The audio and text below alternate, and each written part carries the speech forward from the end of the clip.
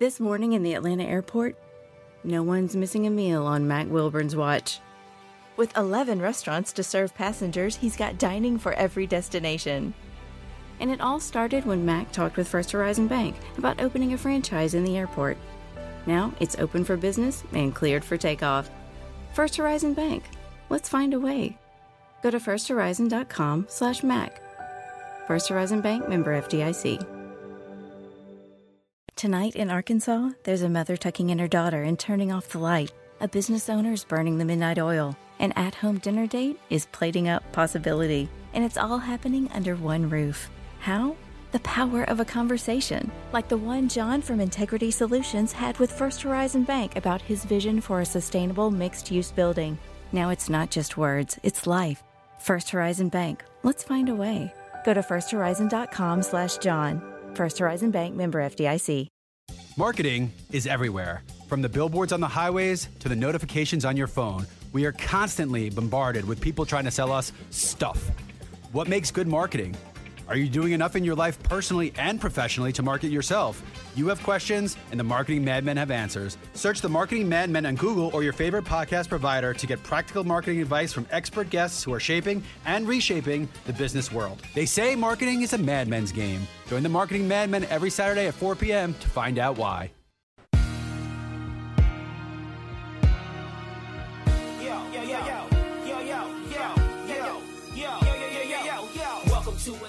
All right, everybody, welcome to this week's edition of Welcome to Matlanta. I would be Matt or Matlanta. I didn't give myself the nickname. I earned the nickname. Let's not waste any time. Let's get to this week's edition of Welcome to Matlanta. All right, so we know about John Smoltz, the Major League Baseball player and the pitcher, and we've heard all these stories about John the athlete. So what was your second best sport when you were growing up? Second best would have been basketball. Was there ever an inclination to do more with it? Yeah, actually, basketball is my first love. I mean, that's what I enjoyed playing more was basketball. And, I always had visions of playing at Michigan State. And when I signed to go there, they had agreed to let me play, basketball and baseball.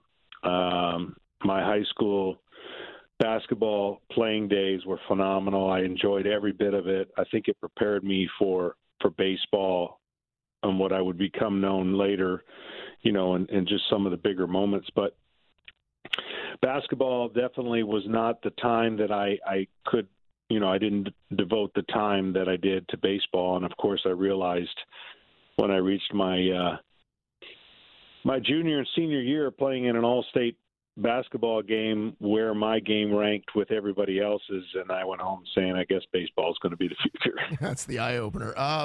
So tell me, you had a little bit of a double-edged sword. I say only. I mean, you were a 22nd round draft pick. Just to get drafted at all is a huge deal. But it's from the hometown Tigers. So what was it bittersweet? It was. It was not a good time for me when I was told, probably first to third round type selection. I did things in a way where I knew where I wanted to go to college. I didn't want to drag that on. I didn't want to take a bunch of trips. So I signed really early to go to Michigan State. I was going to be their first ever full scholarship in baseball. The coach at the time was Tom Smith, and he was fantastic throughout the whole process. I didn't get the call till later, 22nd round, that that just reaffirmed I was going to college. I had the greatest summer baseball you could have. I guess you would say I had a chip on my shoulder. Played in the AAA in Johnstown, Pennsylvania, the Stan Musial World Series, played against the top competition you can play in, and had a fantastic summer, which increased my stock just from not your ordinary 22nd round pick. So this went on for 3.5 weeks negotiating with the Tigers, picked out my class, my dorm, was all set to go to Michigan State, was excited about the opportunity, and kept telling the Tigers that I wasn't going to sign unless I got first-round money. And, of course, early in the process, that was ridiculous to them. And later in the process, it became more of a reality. And literally Sunday night around 9 o'clock, I signed a contract with Detroit, equivalent of about first-round money, and Monday morning would have been my first appearance on campus. And that's how literally close my life was going in two separate directions, changed so dramatically that instead of going to college on Monday and Tuesday and, getting with my dorm roommates and setting up my classes, I was on a plane to New York to join the New York Yankees and the Tigers. The Tigers were playing the Yankees at Yankee Stadium, and I was joining the big league club for the remainder of the season to work out with them, my team that I idolized. And because there was all the minor leagues, rookie ball, all that had been passed. So it was one of the most unique journeys and one of the most really tough mental times that I had to make decisions, split that would change my life forever. How overwhelming or sort of unbelievable, because you said you grew up with that team, and if my math is right on that era, that's Kirk Gibson and Jack Morris and Lou Whitaker and Alan Trammell. How crazy was that? It was, so I'd never been out of the state other than playing baseball. Like, I'd never been on my own. So here I'm going to New York City, of all places. I remember staying at the Grand Hyatt where the Tigers were. That was when they first gave those credit cards for room keys. Never seen those before. And I had to follow the bullpen coach, kind of catcher, wherever, I was a fish out of water. I got on the team bus.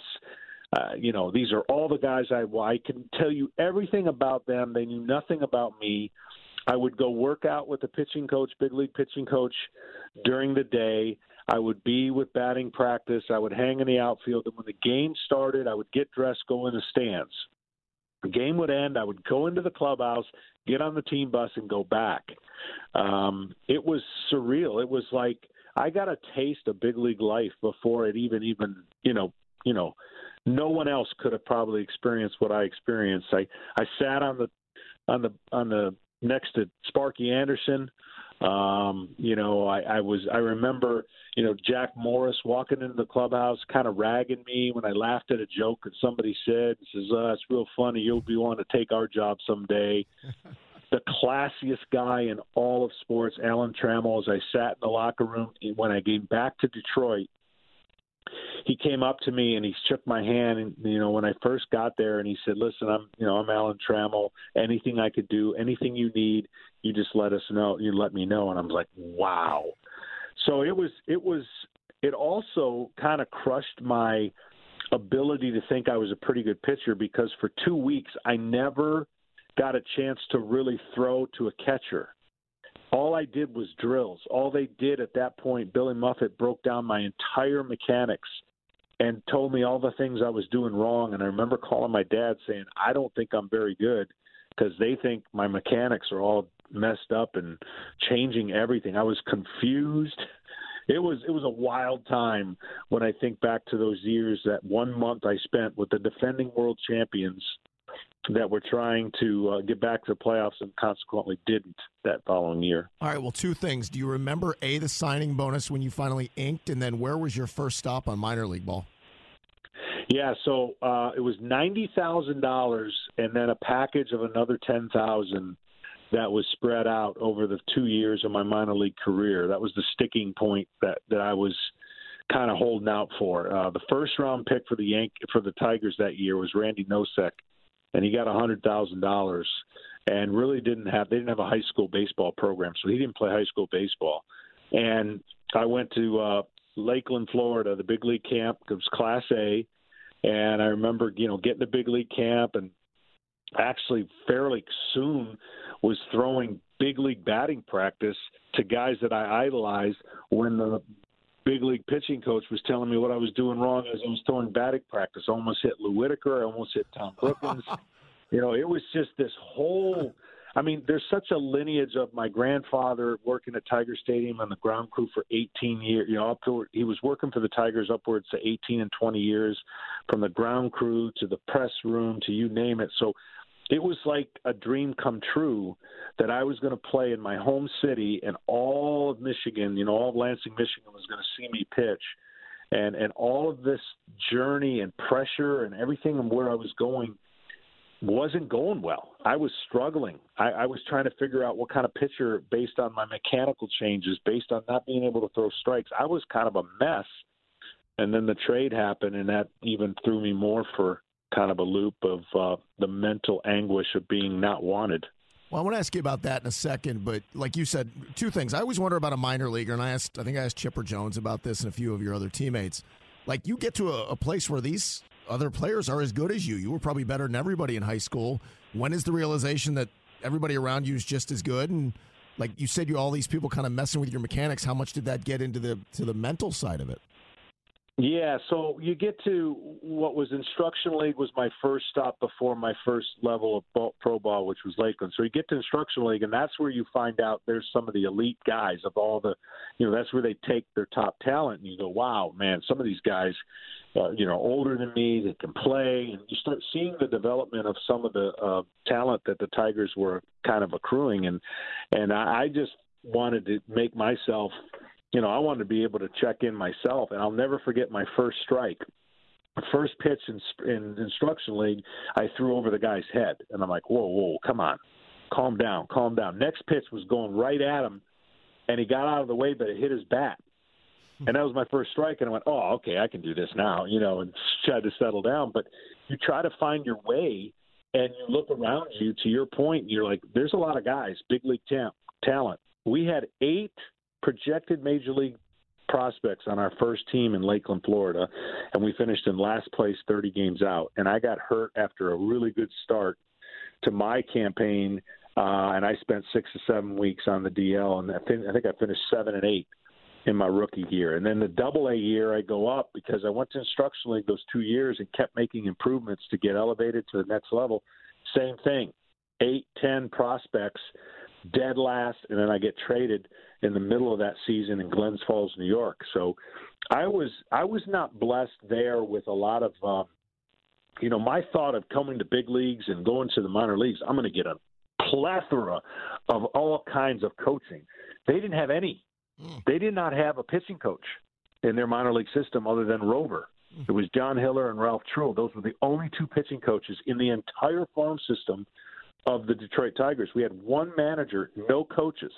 That's crazy. And so here I am trying to figure out baseball on my own, throwing bullpens of 40 minutes, trying to figure out what's going on my own with an occasional rover that would come in. Fast forward to getting drafted or traded to the Atlanta Braves, and they had an overkill of coaches. It was the greatest thing that could happen to me personally because I was so confused from what I thought was a pretty good mechanics, was pretty good pitcher, to totally rechanging everything that I thought or knew based on the direction that the Tigers were going. So it couldn't have come at a better time to get to the Atlanta Braves and see like 10 coaches in the Instruction League and go, whoa, this is totally different. The Tigers had a motto back then that the 1927 Yankees didn't have it, so we didn't need it. And it was kind of bare bones and get after it, and the manager of that particular team did everything. He threw BP, he coached third. I coached first a lot. We rotated players. We were short in so many areas that I think obviously the Detroit Tigers made some changes after some quite time that wasn't going to be able to work.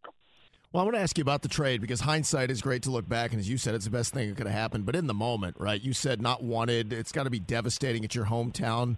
When you get that phone call, I mean, what is the range of emotions right then? Yeah, I was shocked. I didn't see it coming. I know I was struggling. The team was struggling. I think I was 3-11 at the time or some crazy thing. I had a 5 ERA, and we stunk as a team. Tommy Burgess was our manager, really loved him, and I got this note. I'll never forget where I was sitting in the dugout of Glens Falls, New York. I got a note. I actually got 2 notes. First note was call home immediately, and then the second note was call the Detroit front office.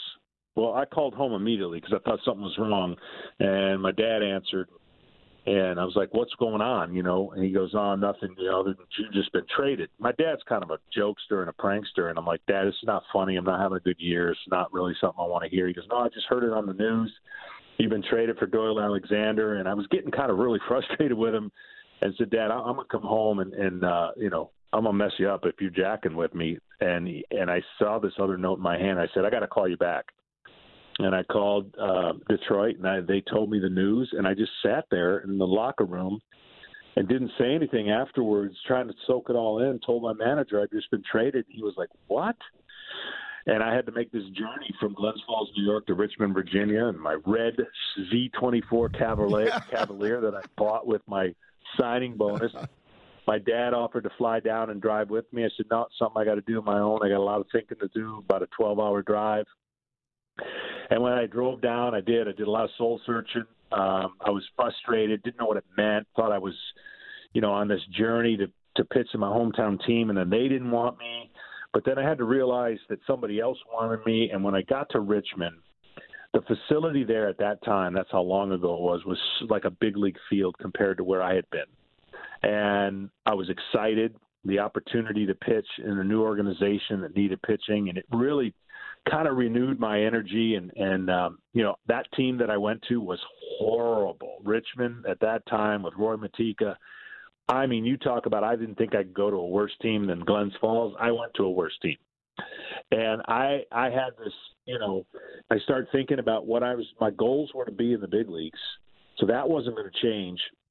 But then you start going, are you ever going to win? Like, are you going to be part of a winner? Because I'd been on nothing but losing teams in my professional experience. And then, of course, the rest is history. I made the track, went to Instructional League again with the Braves. That's where everything turned around for me, and I could be myself. And I got a chance to develop into, the pitcher, because the time that I was able to pitch in allowed for that. This wouldn't have happened today. I would have been branded pretty quickly as a bullpen guy. I probably never saw the rotation, never been given the patience.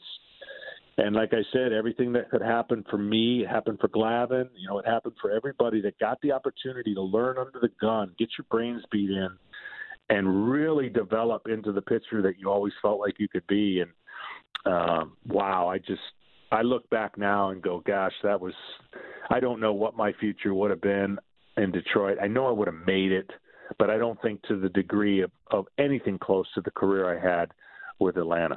What did you know about the city of Atlanta when you got the call, if anything, and what did you know about the organization? I knew nothing. I was an American League guy. I knew of this guy named Dale Murphy, and that was it. TBS. All those things didn't register that my parents were actually going to get to see me play every game instead of just playing at home. Like, that started really exciting me. I didn't know anything about the city. I just knew that when we were kids driving down, going to Florida, our car broke down in Cartersville, Georgia. That's the only thing I ever knew about Georgia, and it was not a good time of our lives. Right at New Year's Eve, we had to walk 8 miles as a family before somebody could pick us up. And that was it. Everything was a brand new journey. Where to stay, how to get around. Getting that call in Richmond, Virginia, to get called up was obviously incredible. And then to pitch at Shea Stadium on Tom Seaver Day in my first debut was even more incredible. But, it's a place that I don't think I'll ever move from. I've been there over 30 years now, raised a family there. I love it. I don't get back home to Michigan much. And so it's become, selfishly growing up in Lansing, Michigan, and being a fan of the Tigers in that generation, I got a chance to see as a fan that Tiger teams stay together, grow together, and players play their whole career for them. So I made that a mission of mine, that no matter where I started, I wanted to try to end where I started. And I almost accomplished that goal. I was so close, because I really believe that was an important part of my life, watching Trammell, Whitaker, all the core of the Tigers primarily play their whole career with one team. And I said, man, if I get a chance, how cool would that be to make and set roots? Luckily, I never had to buy another house. I didn't have to be moved around. I think about my journey, and I've just been blessed. I made a lot of choices to stay, but I also was wanted enough to be able to stay there. And, of course, I make no bones about it. The reason I stayed was because of one man, and that was Bobby Cox. I want to ask you about that in a second, but when you get the call up, you said you went to Shea, and if memory serves, you had a good outing in your professional or your major league debut. Did. Yeah. I pitched. It was like it was yesterday. My first strikeout was Darryl Strawberry. I gave up one run in the first. I hit Lenny Dykstra, my first batter, and went 8 innings and gave up 1 run against a Mets team that obviously was going to go on and play in the playoffs. Bruce Sutter came in a 2-1 game. We scored 4 in the ninth and got the win, I think 6-1. And I wanted time to just stop. My whole family was there. We went to I can't even remember the Italian restaurant, but it was a night of nothing could go wrong, right? And then as fate would have it, you got to go back to your job, and you had to go back to Richmond, get all my stuff, come to Atlanta. And my second start was against the Reds, and it was even, not as good, but I went into the ninth. I pitched in the ninth inning in a tie game in my second start and gave up a home run, I think a 3-run homer to lose it against the Reds. But in my first 2 starts, I was like, wow. I went 8, and I was going, thinking about going 9, and then didn't get out of the third inning, 3 starts in a row after that. Life's changed immediately. It's not that easy. Well, before I ask you about the Bobby and the transition with Bobby, do you remember where you lived? Do you remember what the city was like 87, 88? Because Atlanta, we know, is obviously grown exponentially. But what was life like for you off the field? Yeah, I remember it's a post apartment somewhere in the Windy Hills, scenario over there. And, it was a challenge getting around. I'd heard the stories about people getting lost on 285. That happened to me, luckily not going to the stadium, but trying to go somewhere else. I went, wait a minute, I just saw this sign. Did I just make a complete circle? And I did. And I just, luckily for me, personality, it was awesome to mess with Glavine and Pete Smith. They kind of took me in. It was the times of Rick Mailer and Zane Smith and, Bruce Benedict and the veteran-laden, club that was there. And of course, getting a chance to play with Dale Murphy, the only recognizable name that I had known about, the superstar, iconic guy. And I went, man, he's more than what it appeared to be from the outside looking in. He's everything that you would think that a star big league player you'd want to be for your franchise. So, everything was coming around because you could see the talent was coming. But like I said earlier, I just never knew. I just didn't know if we were ever going to win. I mean, you lose 100 games your first 2 years, and you're struggling to find ways to not be a laughing stock of your city. And then all of a sudden, lo and behold, the world goes upside down in Atlanta,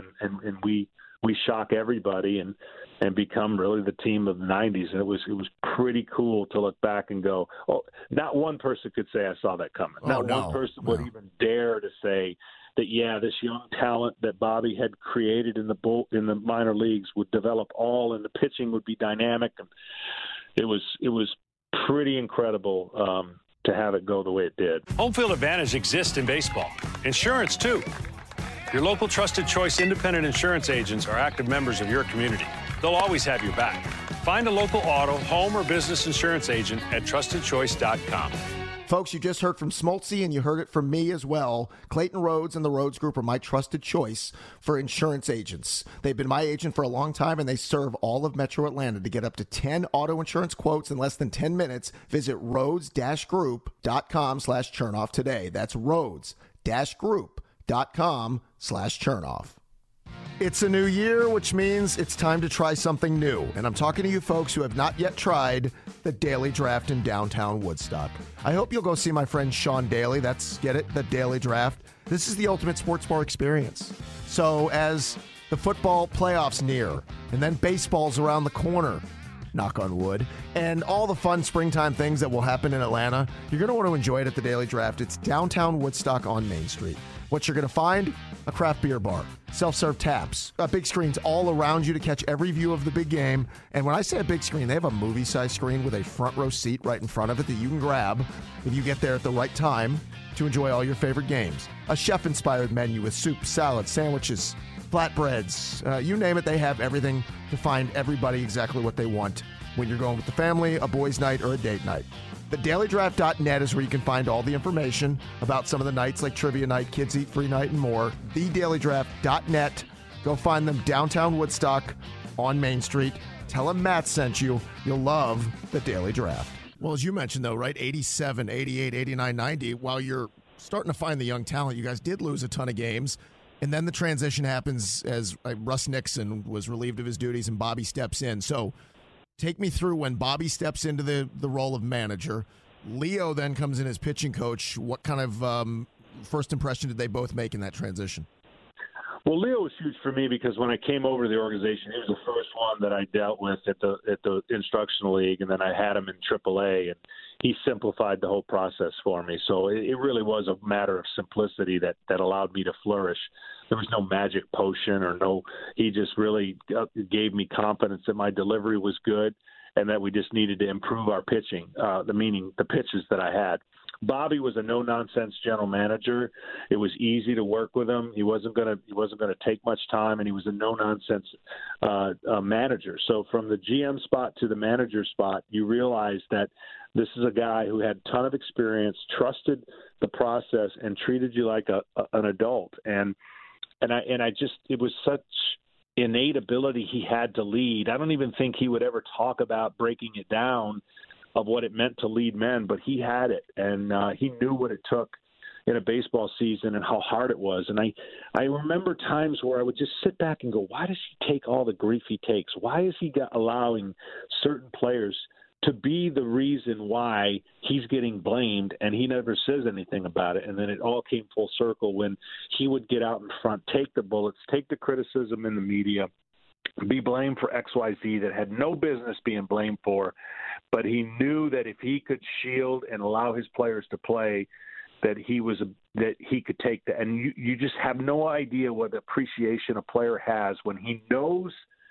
that they're the reason, and that yet it's never going to come out that they're the reason, and he believes in them. And I can say this without any doubt, that you would never have heard of John Smoltz if it weren't for the 1991 season, that he instilled the confidence and the guts to leave me in the rotation when I had come off of 2 pretty good years on a bad team. And one of those went to the All-Star game. And now I start out 1991, 2-11. And it was, I heard everything you could hear, and everyone wanted me out of the rotation. All the coaches were trying to basically get me out based on what I was not doing. And Bobby said, no, he's a click away. He's not a 2-11 pitcher. And he changed the course of my career by sticking on. I don't think he would have stuck the whole second half if I stayed that way, but the rest is history. I go 12-2, and I pitched the clincher at home on Saturday against the Astros, the clincher against the Pirates, and of course the 7th game, and no one would have been able to stick in there and give a 2-11 guy that kind of chance. Well, John, and I don't know if you remember this. So Leo was on, and he says he distinctly remembers a story where Bobby sat you down with Tom, and he said maybe it was Pete Smith, and it might have been after Avery came up in 90, where he said, you guys are going to be my starters for the rest of this season, and you'll go into spring training as a part of the rotation, so don't worry about the ups and downs. And Leo thought that was even a jumping on point for a lot of the young guys, that they didn't have to look over their shoulder.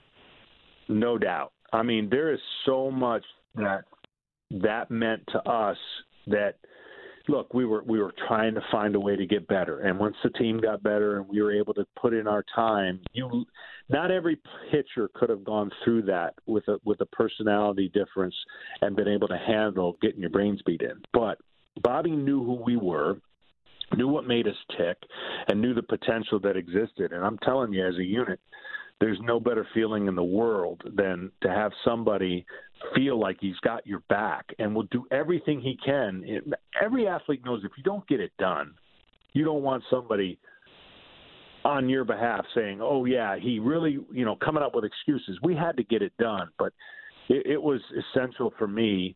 I'm one of the most, I traditionally consider myself one of the most loyal people in the world. And when somebody goes way out of their way to show that they believe in you and they know that you're going to be the guy that you want to be, that was an easy decision for me to try and stay every chance I could. Once that 1991 season came about. And look, there were some misleading stories of what 1991 was for me with the whole sports psychologist thing and how it created such a story of its own. No one interviewed me in 1991 about what I had gone through and even what the story was. The story was too big, and the sports psychologist was getting too much credit. that eventually I had to, stop the presses and turn the page and go, look, this is not that big a deal. If you guys want to know what went on, let me just tell you the simplistic philosophy that I had made a major change in my life that cost me major on the baseball field. I let the negotiations in the offseason affect my perspective in the, I went out trying to show John Schuerholz why the decision he made with my contract was the wrong one. And I got into a funk, and it was a simple way to get out. And I never thought twice about it, but the story was too good in 1991 for people to think that we got to roll with this. This is unbelievable. This must have been a guy laying in a chair and just having a TikTok over him and transformed him. That's not the case. And Bobby knew that. And that's what was so great about that year, is that he knew, if you go look back, that game Saturday I pitched was not a great game. And he let me go 9 innings. I think I gave up 5 runs and pitched 9 innings against the Astros and finished it out.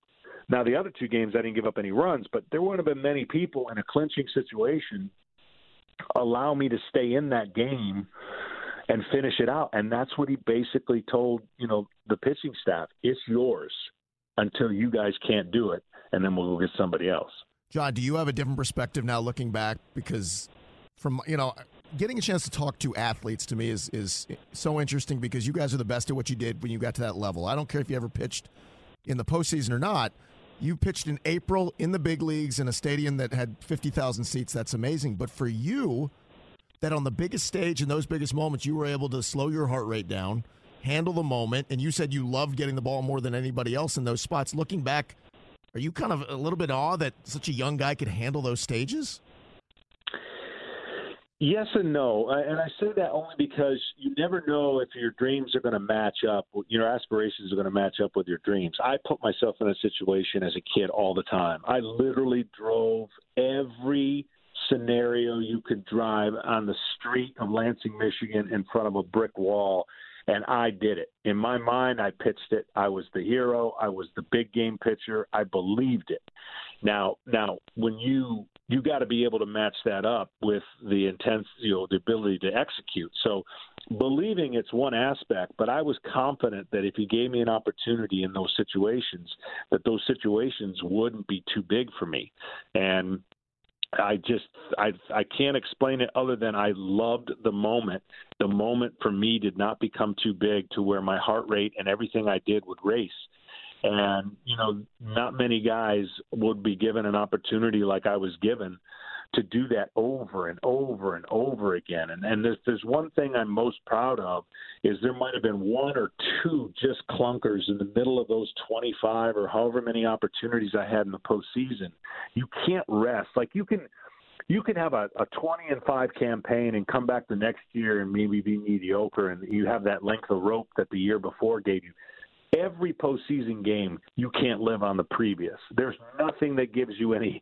You're judged every single time on that moment, and I loved it so much that I was willing to give up, regular season accolades to be able to just pitch in more of them, and I just thought that's what I was, meant to do. That was what I was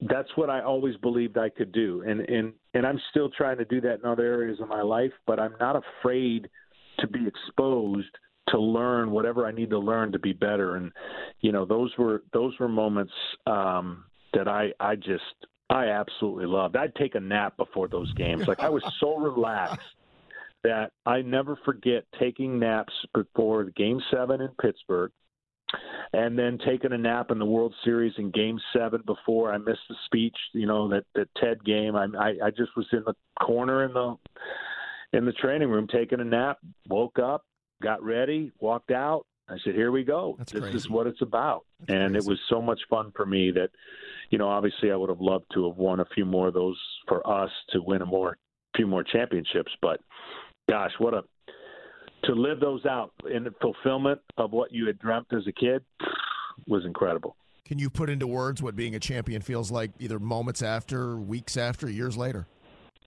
Yeah, it's something that, it's hard to do, and I'm envious of people who have multiple championships, because that's always what I thought we could do, and I really believed when you win something like that. There are times where sports allows you to act like a fool, and that's one of them. Dogpile, you're a 5-year-old, you just jump all over everybody. It is that the next 48 hours are irrelevant. The city goes crazy. You have this euphoric feeling for what's a long season of accomplishments, of leaving spring training with the hope that you could end your season on a win.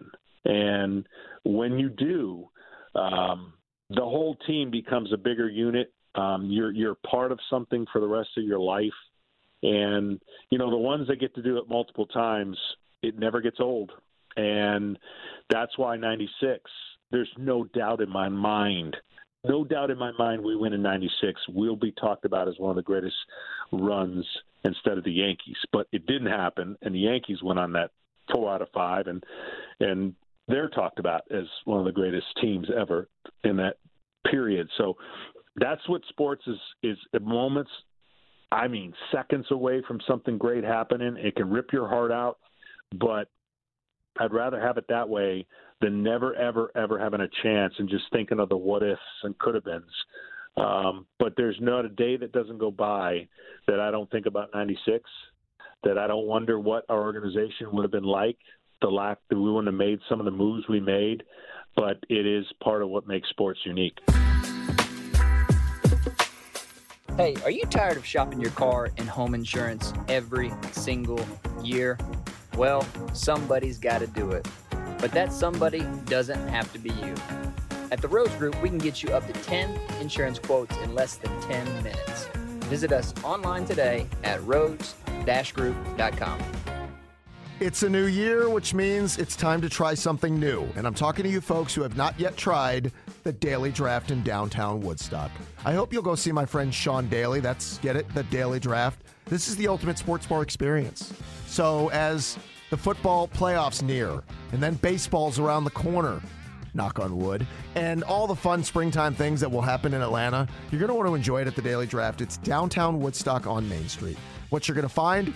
A craft beer bar, self-serve taps, big screens all around you to catch every view of the big game. And when I say a big screen, they have a movie-sized screen with a front row seat right in front of it that you can grab if you get there at the right time to enjoy all your favorite games. A chef-inspired menu with soup, salad, sandwiches, flatbreads, you name it, they have everything to find everybody exactly what they want when you're going with the family, a boys' night, or a date night. TheDailyDraft.net is where you can find all the information about some of the nights like Trivia Night, Kids Eat Free Night, and more. TheDailyDraft.net. Go find them downtown Woodstock on Main Street. Tell them Matt sent you. You'll love the Daily Draft. You said you stayed and you were glad you did throughout the prime of your career. Were you ever close? Did you entertain anywhere else? Oh, yeah. Yeah, there were many times in that I thought for sure I was going to be a Yankee after 1996, for sure. Always last minute buzzer, worked it out at the end. We didn't have the easiest of negotiations. I didn't understand why. I was a free agent 3 or 4 times, but that's the nature of the business. And ultimately, until the end, when I wanted to get back on the field, I made every effort to try and figure out a way and hope that it would work to end my career with Atlanta. And it just wasn't in the cards for them. And I could appreciate that. At that time, Glavine was trying to come back too from injury, and we were going to compete for a spot in spring training without much guarantees. I'm like, the heck with that. And, for me, to end it the way I did was personally satisfying, because a guy is, look, there's a good chance I could have kept playing after 2009, but it was only going to be with 2 teams. It was only going to be with St. Louis or Atlanta, and it ended up being great the way it ended up. A lot of people in my circle thought I'd have a hard time walking away from the game, as competitive as I was and as much as I loved to compete. But it became an easy process for me, and then really worked right into a unique opportunity to be a broadcaster. And, I never looked back. But to get back on the field was really important to me. I mean, I pitched in Atlanta hurt a lot, and I'm paying for some of that physically right now. But I wouldn't trade anything. But I went through a lot to pitch and poured everything I had to give you what I had at that moment, and literally squeezed in a 21-year career with minimal time off with those amount of surgeries that I had. And so that's why it was important for me to get back and walk off on my own terms. I know a lot of people didn't understand it when you play that long, but I worked so hard after a major shoulder surgery to pitch effective, and that's all I needed. For me, I would have loved to have done it in Atlanta, but I understand why it didn't work. I just wish it would have been a better ending from a PR standpoint and how it went down, but that's all in the past now. And you know, as I look back at my career, it was an amazing journey that I don't think could be compared to anyone else's journey. I mean, it really had so many twists and turns and position changes and arm angles and you name it. But it was one that you never look back and thinking you wish you would have done or you wish you would have given more. There was nothing more I could have given, and that's why I was so satisfied with when it ended. John, as we finish up, you said you could nap before a clinching Game 7 performance. So maybe I know the answer. What was more nerve-wracking, getting the ball in those games or making that speech at Cooperstown in the Hall of Fame? Making the speech. Not even close. You know, I've always said that if somebody told me when I was getting the ball on the mound, it would be the last game I ever pitched, and it was, you know, life or death, that is totally different atmosphere than knowing that isn't the end of life. You know, it's like not life or death. You're just pitching a game, you win or lose. When you stand up there, that speech is only given one time, and you're only going to be given that one chance to try and squeeze in a lifetime of memories and appreciation, and hopefully a message that will echo and somebody will remember more than your playing career. And so that was I took a lot of chances, but I also used that platform to get across a couple of points that I really wanted to get across. And ultimately, with the exception of leaving out one spot in my speech, I took my eyes off my notes for one spot, and it was not getting Ted Turner's name in there. That was the only thing that really bothered me. You know, at the end of the day, it wasn't the people in front of the stage that I was looking out at. It was the people behind me that I couldn't believe I was in front of. And that is kind of when you stand there, you can't believe the sea of people. You can't believe this is happening. And anyone who really knows me, my entire career, there wasn't 1 ounce of energy I spent thinking about the Hall of Fame. And there wasn't one thing that I ever did in baseball to improve my chances to get to the Hall of Fame. And when it gets that way and it happens that way, it's such an overwhelming feeling because that's not who I am. That doesn't define who I am. I'm not consumed by that. I know a lot of players get that way and are consumed. It's their destiny. It's where they want to get to. It's an end game. But if that was the case, I would have done some things totally different in my career that ultimately probably would not have allowed me in one way or another to achieve that if that was a goal of mine. So, yeah, that was more nerve-wracking and certainly much more of wanting to get that right versus other things that I did in my life. Well, John, the accolades speak for themselves, and I think our listeners know you're not done. You have the golf aspirations, certainly in the TV booth. The success continues, MLB Network as well. Great stories. We could talk to you for hours, but I think you covered a great amount of stuff. Always enjoyable to catch up. Continued success. We appreciate it. Thanks, everybody, so much for taking the time to listen to this week's edition of Welcome to Matlanta. Thanks to our producer, Matt Lear, for his assistance with the program. He's the glue that keeps the operation running. We'll talk to you next week on Welcome to Matlanta. Welcome to Atlanta where the players play and we ride on them things like every day. Big beats hit streets, see gangsters roaming, and parties don't stop till 8 in the morning. Welcome to Atlanta where the players play and we ride on them things like every day. Big beats hit streets, see gangsters roaming.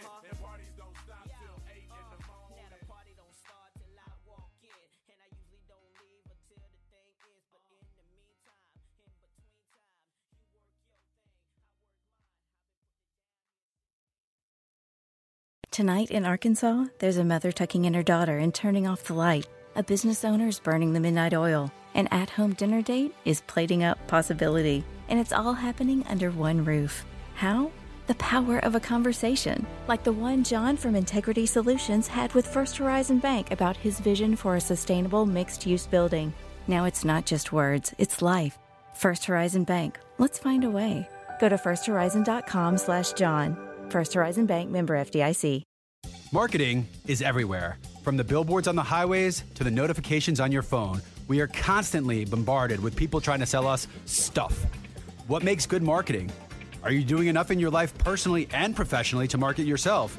You have questions, and the Marketing Madmen have answers. Search the Marketing Madmen on Google or your favorite podcast provider to get practical marketing advice from expert guests who are shaping and reshaping the business world. They say marketing is a madman's game. Join the Marketing Madmen every Saturday at 4 p.m. to find out why.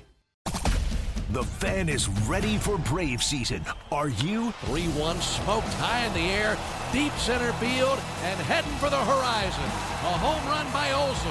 We're streaming every game of the Braves 2024 season free on the 680 The Fan app. So make sure you download it now and don't miss a pitch of the Braves this season.